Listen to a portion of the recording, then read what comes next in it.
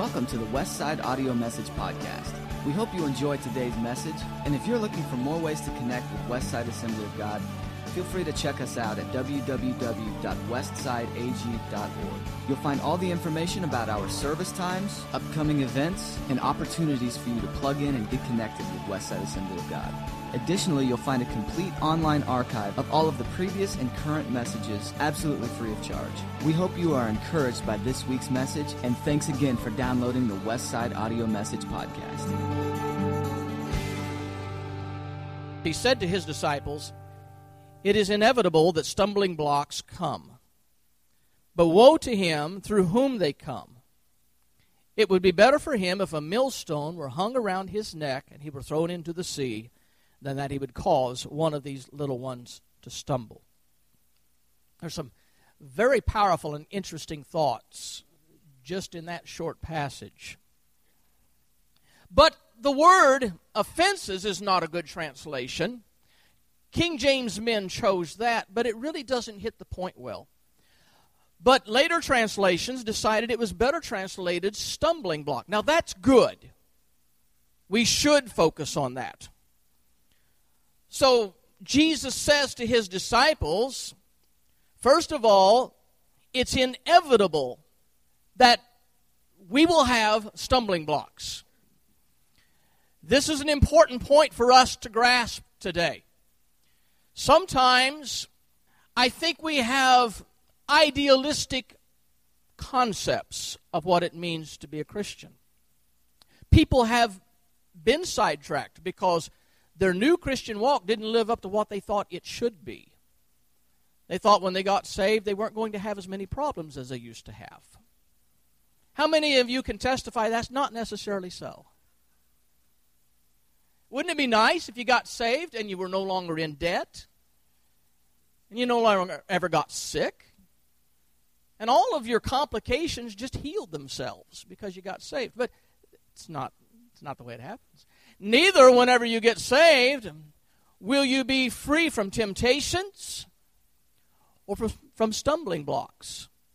As a matter of fact, Jesus very clearly said it is inevitable. In life, you're going to meet stumbling blocks. Prepare your life accordingly. But that was not the main message in this section of this passage. Probably the more important of the 2 points made here is, don't you be a stumbling block to somebody else. As a matter of fact, his example here is very graphic. He pronounces a woe on that person through whom stumbling blocks should come.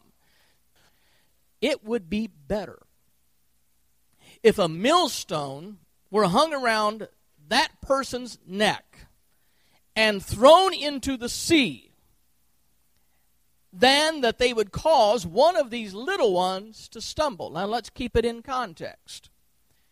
When he said one of these little ones, he wasn't talking about little children, but he wasn't excluding them. He was talking about those people who were following him, his disciples. But more pointedly, the spiritually young. And he's telling his mature disciples to be very careful not to cause one of the less mature disciples to stumble and fall. It would be so bad if you would do that. You would prefer to be drowned in the sea with a millstone pulling you to the bottom. That doesn't sound very enticing to me. But I really have to look at my life, my words, to have peace of mind that what I'm doing, what I'm saying, is not going to cause somebody else to stumble. I have to be very, very cautious about that. And I was sharing this with my wife yesterday, and her very first concern was, well, what about people who just take offense to everything you do? Well, we're not talking about those people. We know that there's some people that are never happy with you, and you will not be held accountable for that. But we are held accountable for our actions that truly do offend a Christian less mature than you, less capable of handling maybe something that you handle very easily and very well. Jesus said that's what you have to be concerned about. It seems like the rules of Christianity are being modified today from what they were when I was growing up. We have a younger generation that is coming in. Not all of them, but coming along with this younger generation, there is also coming a changing of the values and the rules of Christianity. We who are watching some of these things being compromised, we're shocked. What are we going to do? We have grown up in a culture, a society that has, here in the United States, typically been an abstinence people, a teetotaling Christian movement. And whereas parts of the world never did participate in that. While we were taking a stance against alcohol, there were parts of mainly in Europe, Asia, places where they had no qualms about that. But we did. And as our culture changed and alcohol became the number one abused drug in our country, it's a problem for us. I can't speak for any European nations. I don't live there. But I can tell you, for the United States of America, it's a problem for us. And because it's a cultural problem, it's a social problem, the church has typically, traditionally said, that's not what we choose to do. We don't want to be a part of that problem. We don't want to open that door. So we have been what we would call ourselves, typically, not just Assemblies of God, but most mainline denominations have typically been abstainers. We felt that was a better choice than leaving that door open. But we have a new generation that coming along that, by and large, they're ignoring that rule. It doesn't matter to them. And as my wife and I, again, were talking about this and wondering why this is happening, one of my responses to her was, I said, it doesn't seem as though they're near as concerned about how their life is going to impact somebody else as they are just how does it impact me. I can do this and I'm fine. I love God. What's the big deal? But I think when we begin to lose our sensitivity for how this impacts somebody else's life, we get dangerously close to Jesus saying, you be careful that you don't cause somebody else to stumble. Now, there is a principle in God's Word that says, Paul says, all things are permissible. All things are lawful. But he said, not everything is beneficial. Therefore, because it's not necessary, because it's not beneficial, there are some things that Paul said that he would refuse to do. And I see today an argument going on, a debate going on, that says I have Christian liberties. There's enough grace of God that God doesn't care what I do. I can do whatever I want. I don't want some old holiness crowd taking my Christian liberties away from me. But what we've got to go back to that has carried generations before you is yes. But what about other people that you may influence? Does that matter to you? And you have to be honest enough to answer that question. Yes, it does matter, or no, it doesn't matter. For me, it matters deeply, especially starting at those closest to me. It matters deeply to me about my boys that I raised. Now they're adults. It matters deeply to me about my grandchildren. And what things that maybe I could do if I were not attached to any society, to any community, it's just me and God, and it wouldn't make any difference, now become an issue for me because I've got people following me that for them it may become a problem.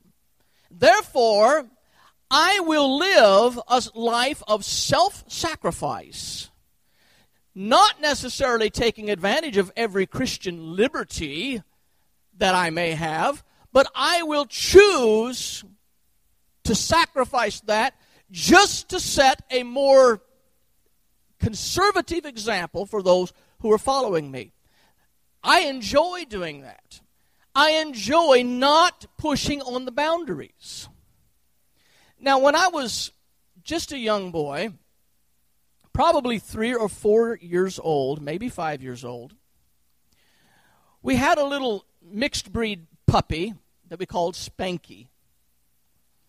Part Pomeranian, part terrier. And the little dog's tail curled up 2 or 3 times and rested on its back. It was just the cutest little thing. And smart as a whip. And our family moved in town because my dad at that time wanted to buy a three-story house and turn it into apartments and maybe start early in life on making some investments. So we moved out of our new home we had just built for $14,500.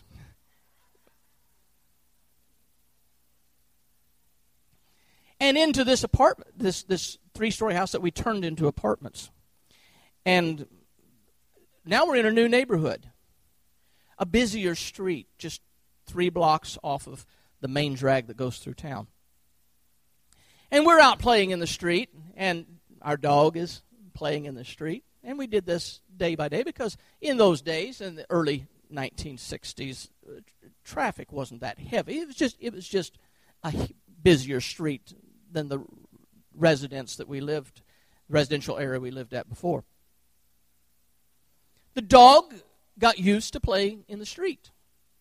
Now, every dog I've ever had, I could set its boundaries. I could teach it don't leave the yard. And for the most part, the dog understood that. Once in a while, how animals are, they're not perfect. They might try and stray a little bit. But for the most part, the dog learned the boundaries and stayed there. And could even run and charge another dog, but stop right at the boundary. You ever had a dog you could do that with? They can be very obedient. Cats have rule of the whole town. They go wherever they want and come back when they want. Dogs, though, so the dog strayed into the street, and I think you're way ahead of my story, got hit, and we lost our little dog. And as a little 4 or 5-year-old boy, it just crushed me. And my mother explained to me, well, it's because you had not set the boundaries. We had not. She wasn't trying to put guilt trip on me. We had not set the boundaries for the dog. That was free range. And it shouldn't have been. And in the same way, we as Christians can venture out where it's dangerous, not maybe as much for the mature as it is for the less mature. But if somebody gets hurt because we took our liberties that we didn't have to take, we just wanted to. We was more concerned about, I can do what I want to do and nobody can tell me no, than we were concerned about, what if somebody else does what I do? How many of you as a parent at any time have done something that you warned your children before you ever done it, don't you ever try this? You can probably come up with some pretty good stories. But that's what we're talking about. Wouldn't it have been wiser for you never to have tried it than to do that and risk your child trying to do the same thing? Don't cause others to stumble. The second thing that I see in this cluster of scriptures that we're already in the process of reading, point number 2 is beware of the stumbling block of unforgiveness. And that comes in the 3rd verse, where Jesus said, be on your guard. If your brother sins, rebuke him. And if he repents, forgive him. And if he sins against you 7 times a day, and he returns to you 7 times, saying, I repent, forgive him. Now, unforgiveness can certainly cause a person to fall. That can be a stumbling block, a major stumbling block. It can corrode your relationship with God. It can wreck your salvation. I remember years ago I was doing a membership class. And I had a young convert in my class. We studied 39, I think it was 39 different fundamental basic points of being a new Christian. And one of those points was understanding the concept of forgiveness. So we spent the whole class on just the issue of forgiveness. And I remember very clearly that this young man, he struggled with that. He said, I can't get my brain around that. And he began to share how he had problems with his father and the things that his father had done separated that relationship. And to this young man, it was so bad that he says, I can't forgive him. Now that's sad when you have a situation in your life that you've already decided, this is so bad I cannot forgive. And I'm going to help you get over that today, because unforgiveness is a stumbling block that will ruin you. Now here's what you can do. If somebody offends you, just so this doesn't become a stumbling block in life, you can rebuke them. Now, don't get any ideas. You can rebuke and do it softly. Do it caringly. Number 2, if he repents, you can forgive him. As a matter of fact, you have to forgive. Or her, as the case may be. Number 3, if this person repeatedly offends you and keeps asking for forgiveness, you must continue to forgive. Jesus is speaking to his followers who were Jewish people. They had been taught in their religion and had been taught for centuries by the rabbis. There was a limitation to forgiveness. You could forgive maybe 3 times, but after that, you're no longer obligated to continue to forgive. Or some say as many as 7 times. And there are various opinions on that from the scholars, but the one point that remains constant in this is that they did teach there's a limit to how much you have to forgive. And when that's over, you don't have to forgive them anymore. And Jesus comes up with this new plan that says as many times as they ask forgiveness, you have to forgive them as many times as they repent. Now, one of my first questions whenever I was studying this was, well, when they come back, if they're genuine in the repentance, we must forgive them. And then I even put it in my notes. And then I went and took it back out of my notes, because that's not what Jesus said. See, your forgiveness of them has nothing to do with the sincerity of their apology or their repentance, because forgiveness has everything to do with your own spiritual health. So you can't say, well, that was not a genuine repentance. They're not really sorry. I don't have to forgive them. Now, if you choose to go down that path, you're going to carry unforgiveness. And it's like you drinking poison and hoping they get sick. It doesn't hurt them whatsoever because you don't forgive them. It's killing you. It's a stumbling block. It will destroy your Christianity. Something else you can do is you can remove yourself from that situation. And you always have to keep that option. I can forgive somebody who every time I'm around them, they offend me terribly, or they're physically abusive to me. I can forgive them. But there's nothing in Scripture says that you are obligated to have to hang around them. You can avoid situations that are poisonous situations. But here's what you cannot do. You cannot continue to walk in unforgiveness. You cannot harbor resentment. Because unforgiveness is a slow suffocation. It is a creeping paralysis. It's a deadly disease that you choose to inject yourself with. It's exacting revenge on yourself for the wrongs that have been done by somebody else. It's self-punishment for somebody else's crime. Unforgiveness is bondage. It's the equivalent of locking yourself in jail while they go free. putting yourself in chains and handcuffs and selling yourself into total slavery. And with those things considered, it makes no sense to walk in unforgiveness. Yet, we are so offended by what somebody has done. There's a chance, a good chance, with the culture, the society we are living in today and have for many decades. There's a good chance. There's some of you here that have been so hurt in your past by an adult or by a friend. There's a possibility that there are some of you here who have been abused, physically abused, sexually abused. And it's pain that goes deeper than you can even explain or express. And perhaps you have chosen, because of your past hurts, to hold a grudge against that person, and even the thought of them in your mind, and even the mention of your name, you bristle. And when we begin to talk about forgiveness, your first reaction is, I will never forgive what they did. They have harmed me. They have changed my entire life.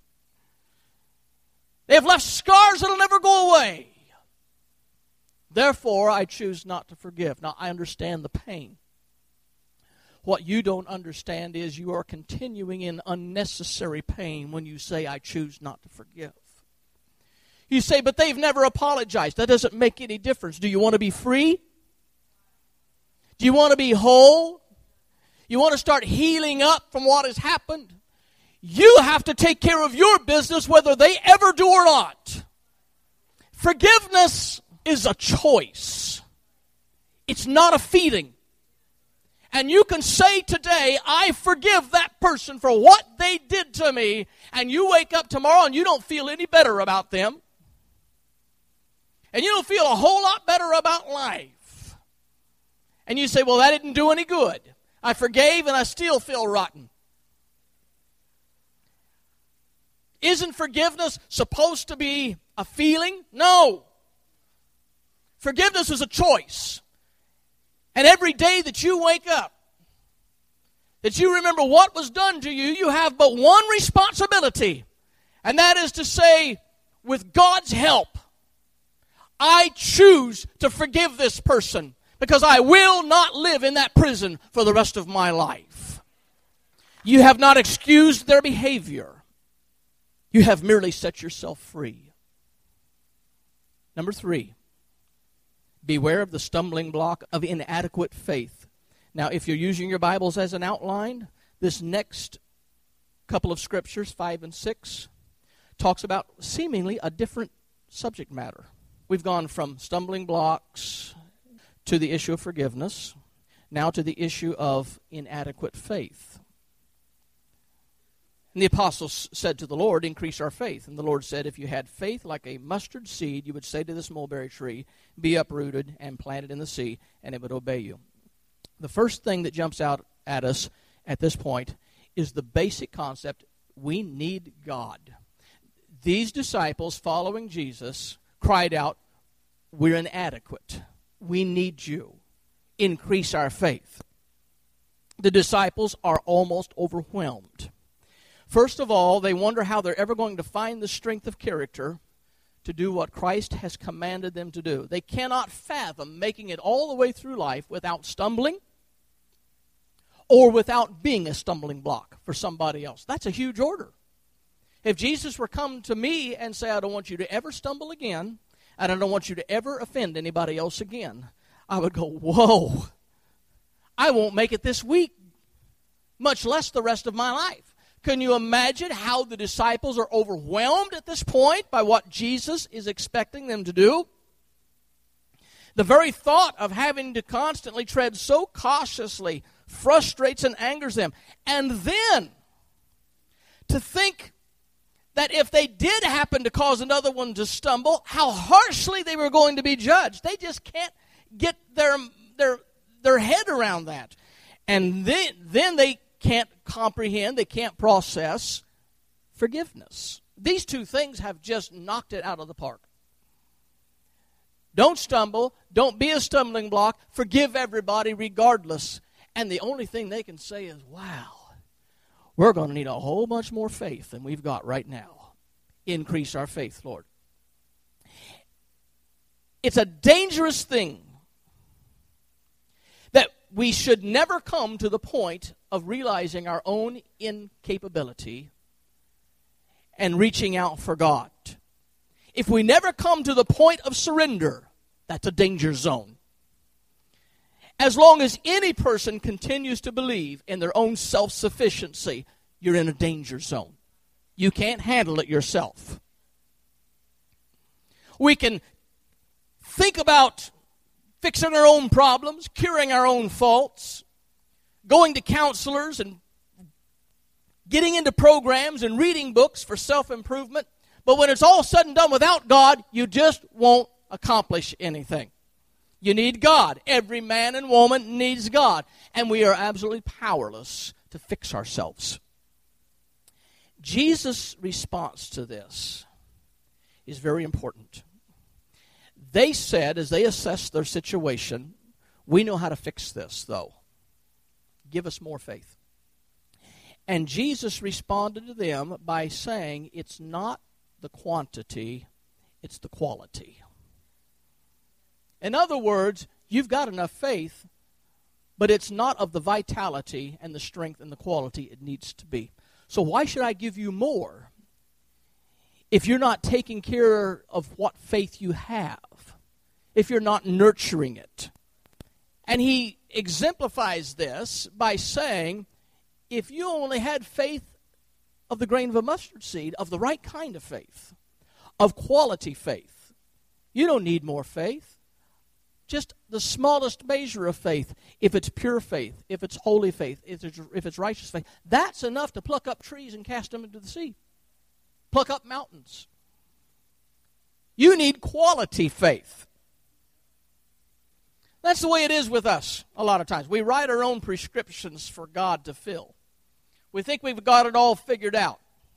And we come to God and say, God, if you'll just do this, I can handle the rest of it. And are you surprised or shocked that God often comes back and scraps your plans and say, that's no good? Do it my way. You need a richer, deeper faith. In other words, the faith you have just needs to be strengthened. Number 4, beware of the stumbling block of merited favor. Verses 7 through 10. Which of you, having a slave plowing or tending sheep, will say to him when he has come in from the field, come in immediately and sit down to eat? But will he not say to him, prepare something for me to eat, properly clothe yourself, and serve me while I eat and drink, and afterwards you may eat and drink? He does not thank the slave because he did the things that were commanded, does he? So you too, when you do all the things which are commanded you, say, we are unworthy slaves, and we have done only that which we ought to have done. Now, Jesus has not broken his chain of thought from verse 1 to this point. There is still a thread running through this that ties everything together. What an interesting parallel that Jesus uses. They understood it because in their days they were acquainted with bond servants. Now, we're not talking about the slavery like human trafficking that we're so aware of in our culture. We're talking about bond slaves that they were indebted to somebody and they worked their debt off. And they made an agreement with somebody to say, I will work for you until my debt is paid.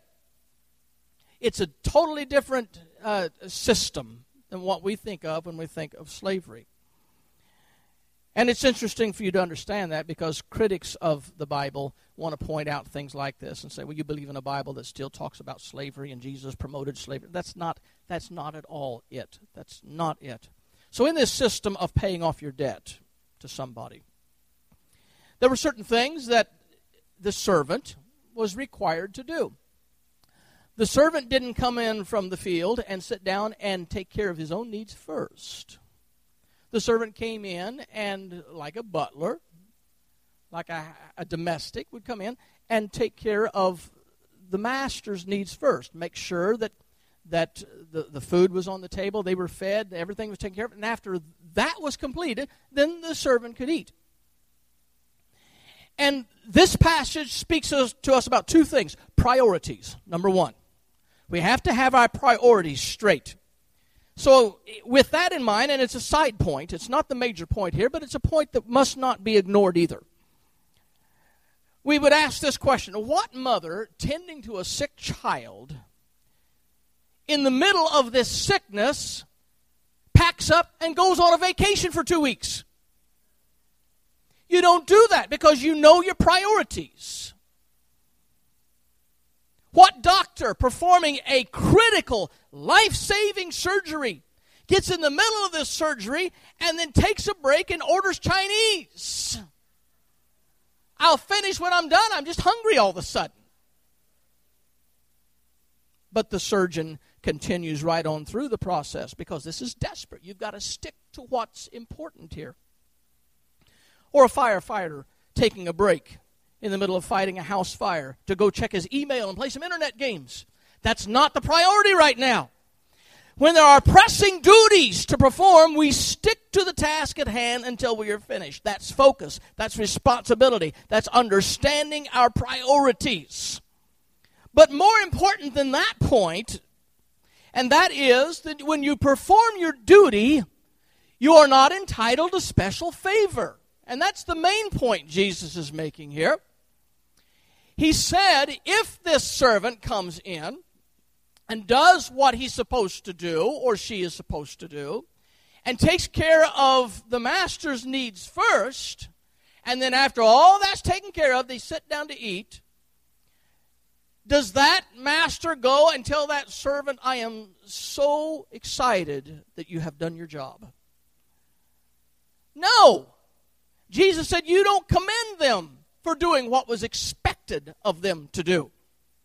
Now, in order for us to make this application, we have to understand that our duty to God does not entitle us to special favor from God.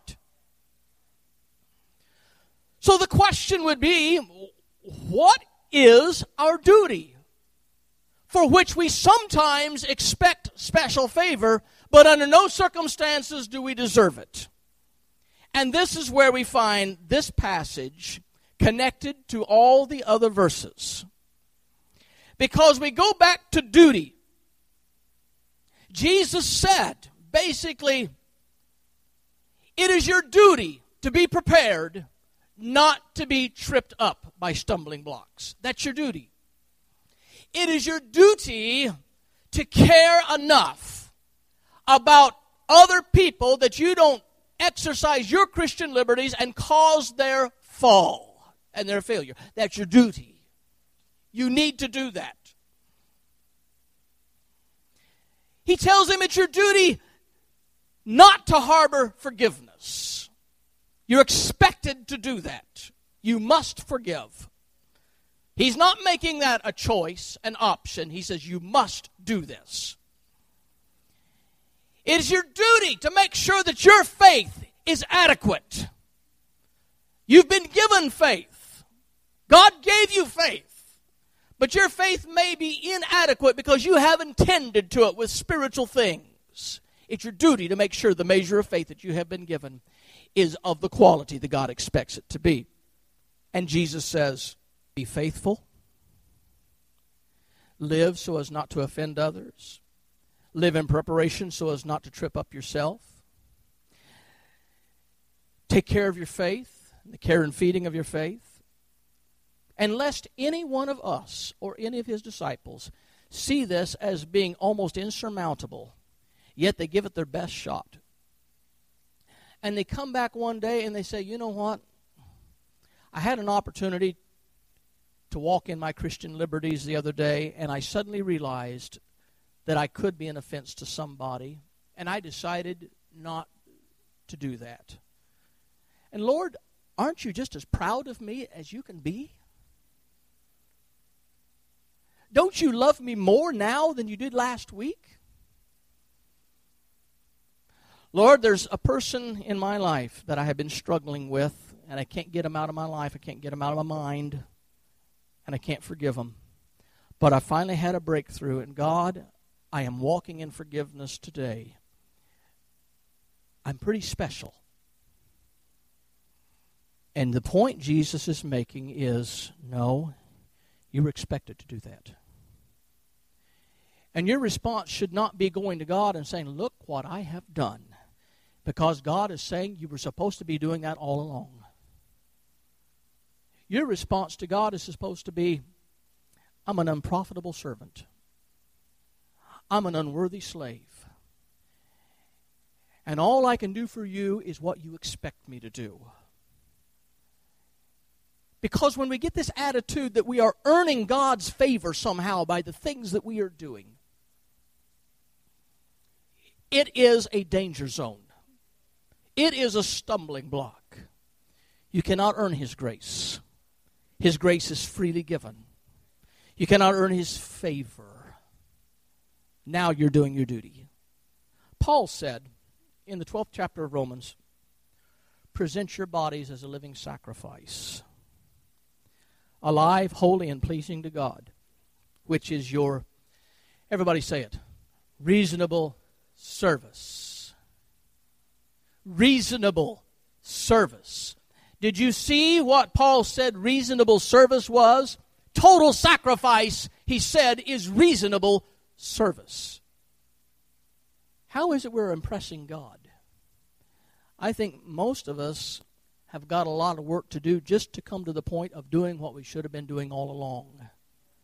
And when we finally get to that point where we think we're pretty special, remember, we're unprofitable servants. We're just doing reasonable service for Him. And the very best we can do is do our duty and then say very honestly, I'm an unprofitable servant. Doesn't mean that God doesn't love you. But it means that you're not earning your way with God. Let's perform our reasonable service to God. Bow your heads.